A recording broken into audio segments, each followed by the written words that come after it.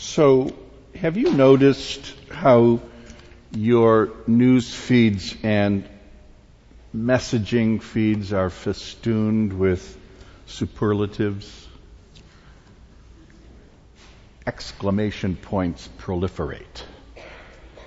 Even in simple text messages about inconsequential matters.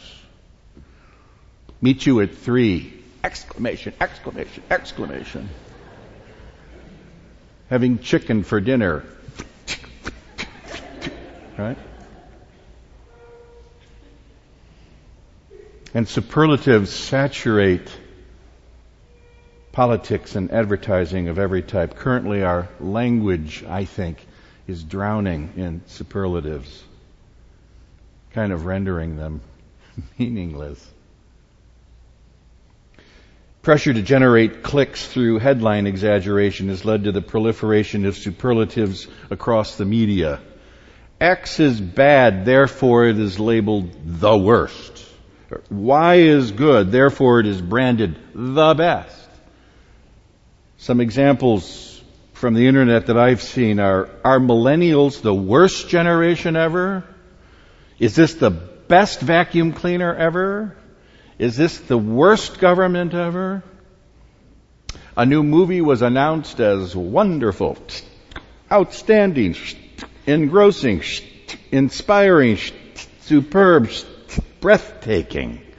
Another was the most powerful film of the year, a knockout of high drama, passionate emotion, and electrifying intelligence. And another was brilliantly inventive, boldly imagined, fabulously detailed. And yet more was declared a miracle, huge, extraordinary. Exclamation points everywhere. Mimicking the standing ovations that now occur at every single Broadway show you have ever been to without regard for the actual quality of the production. We surmise these superlatives are the essential advertising ingredient of our time. Addicted to superlatives, perhaps we hope that a film that is wild and irresistible, dazzling and wonderful just might rub off, because we seem to believe that life should consist of one breathtaking and utterly original experience after another. Of course, you could easily name the politician who perfectly matches our current moment with his use of superlatives, especially in reference to himself. I think he is a perfect cultural match for our moment.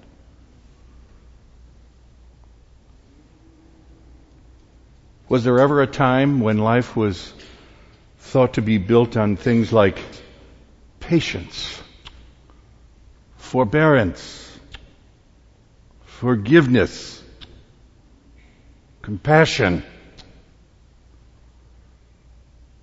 What type of experience would help us enjoy more of our real lives? Real meaning actual, not an inflated artificial alternative.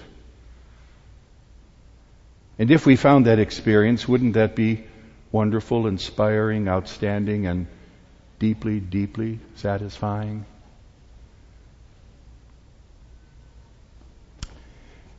This is one way to think about what we do here,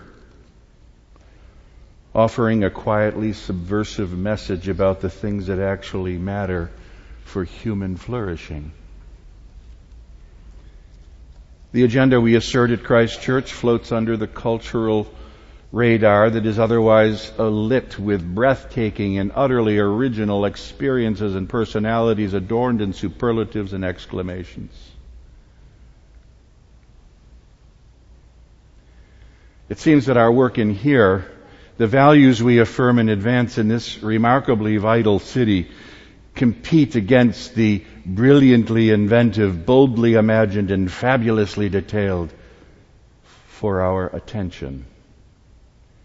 Christian New Yorkers can seem to suffer from spiritual ADHD, attention deficit hyperactivity disorder, constant distraction from the things that matter most.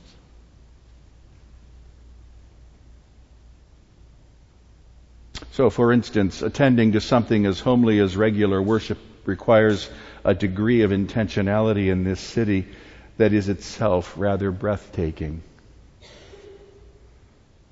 I'm aware that we wouldn't normally put those two words together, breathtakingly intentional. But that's why I find the Sunday shared experience more genuinely inspiring than most other things we might name.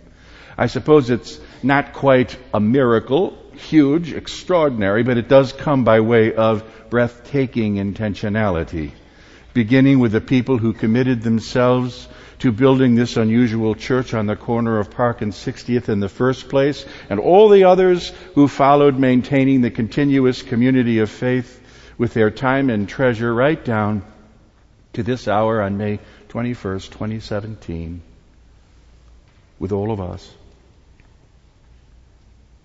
Breathtaking intentionality.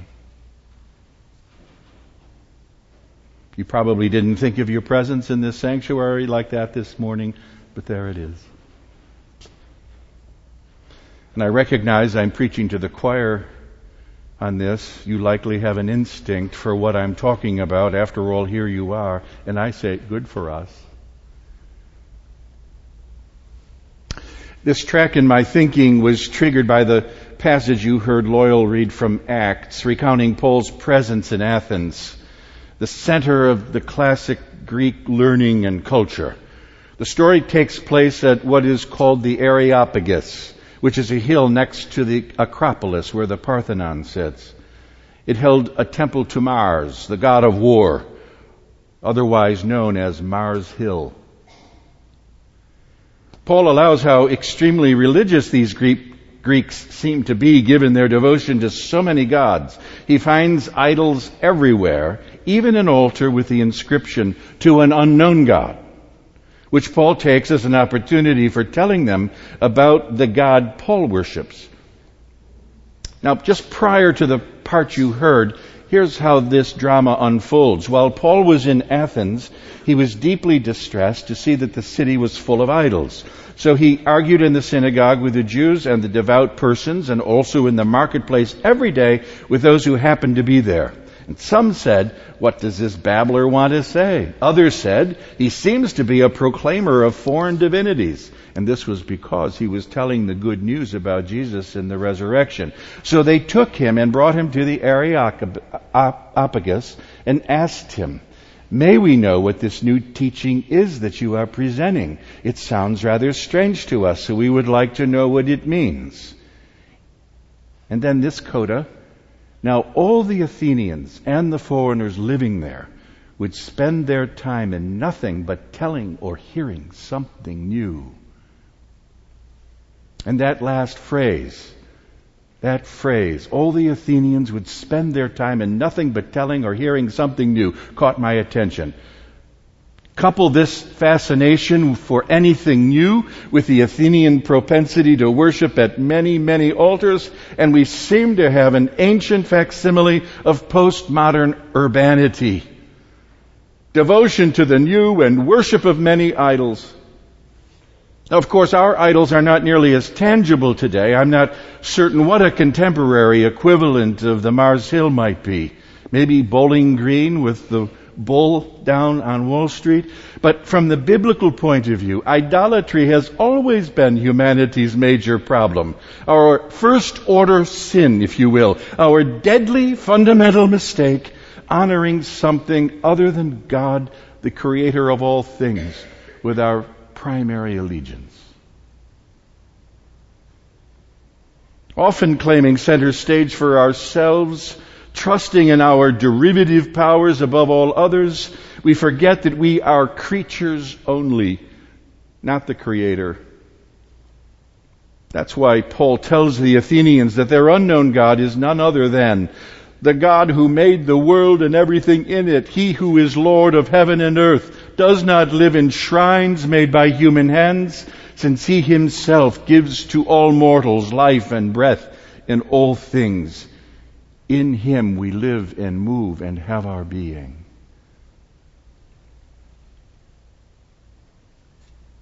Now, experience reveals that this most obvious truth is among the most difficult for us humans to hang on to.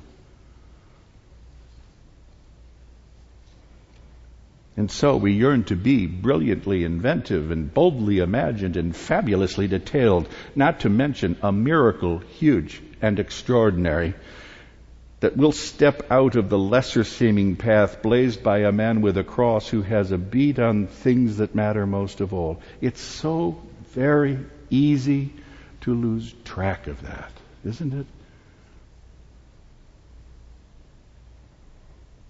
In the land of abounding superlatives and exclamation points.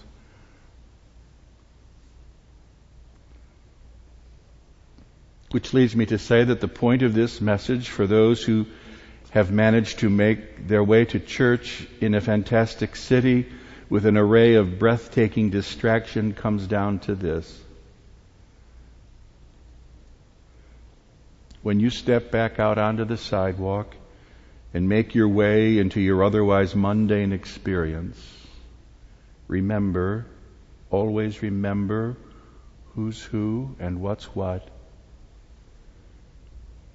Remember that our God is not contained in any shrine to commerce, any shrine to self-fulfillment or superlative experience. Even this shrine, which as Christian shrines go is pretty darn spectacular.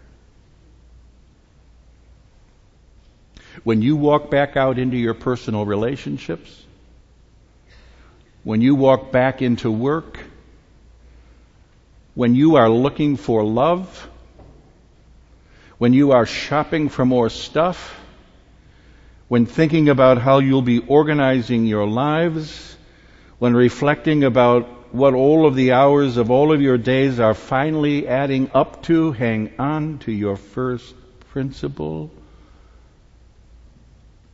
The God who made the world and everything in it is the Lord of heaven and earth.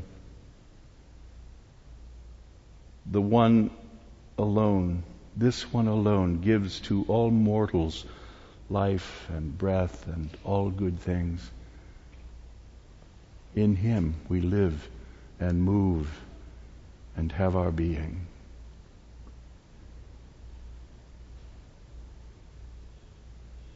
It's such a small, homely point, isn't it? In the land of exclamations and superlatives. And yet it holds the key to abundant life.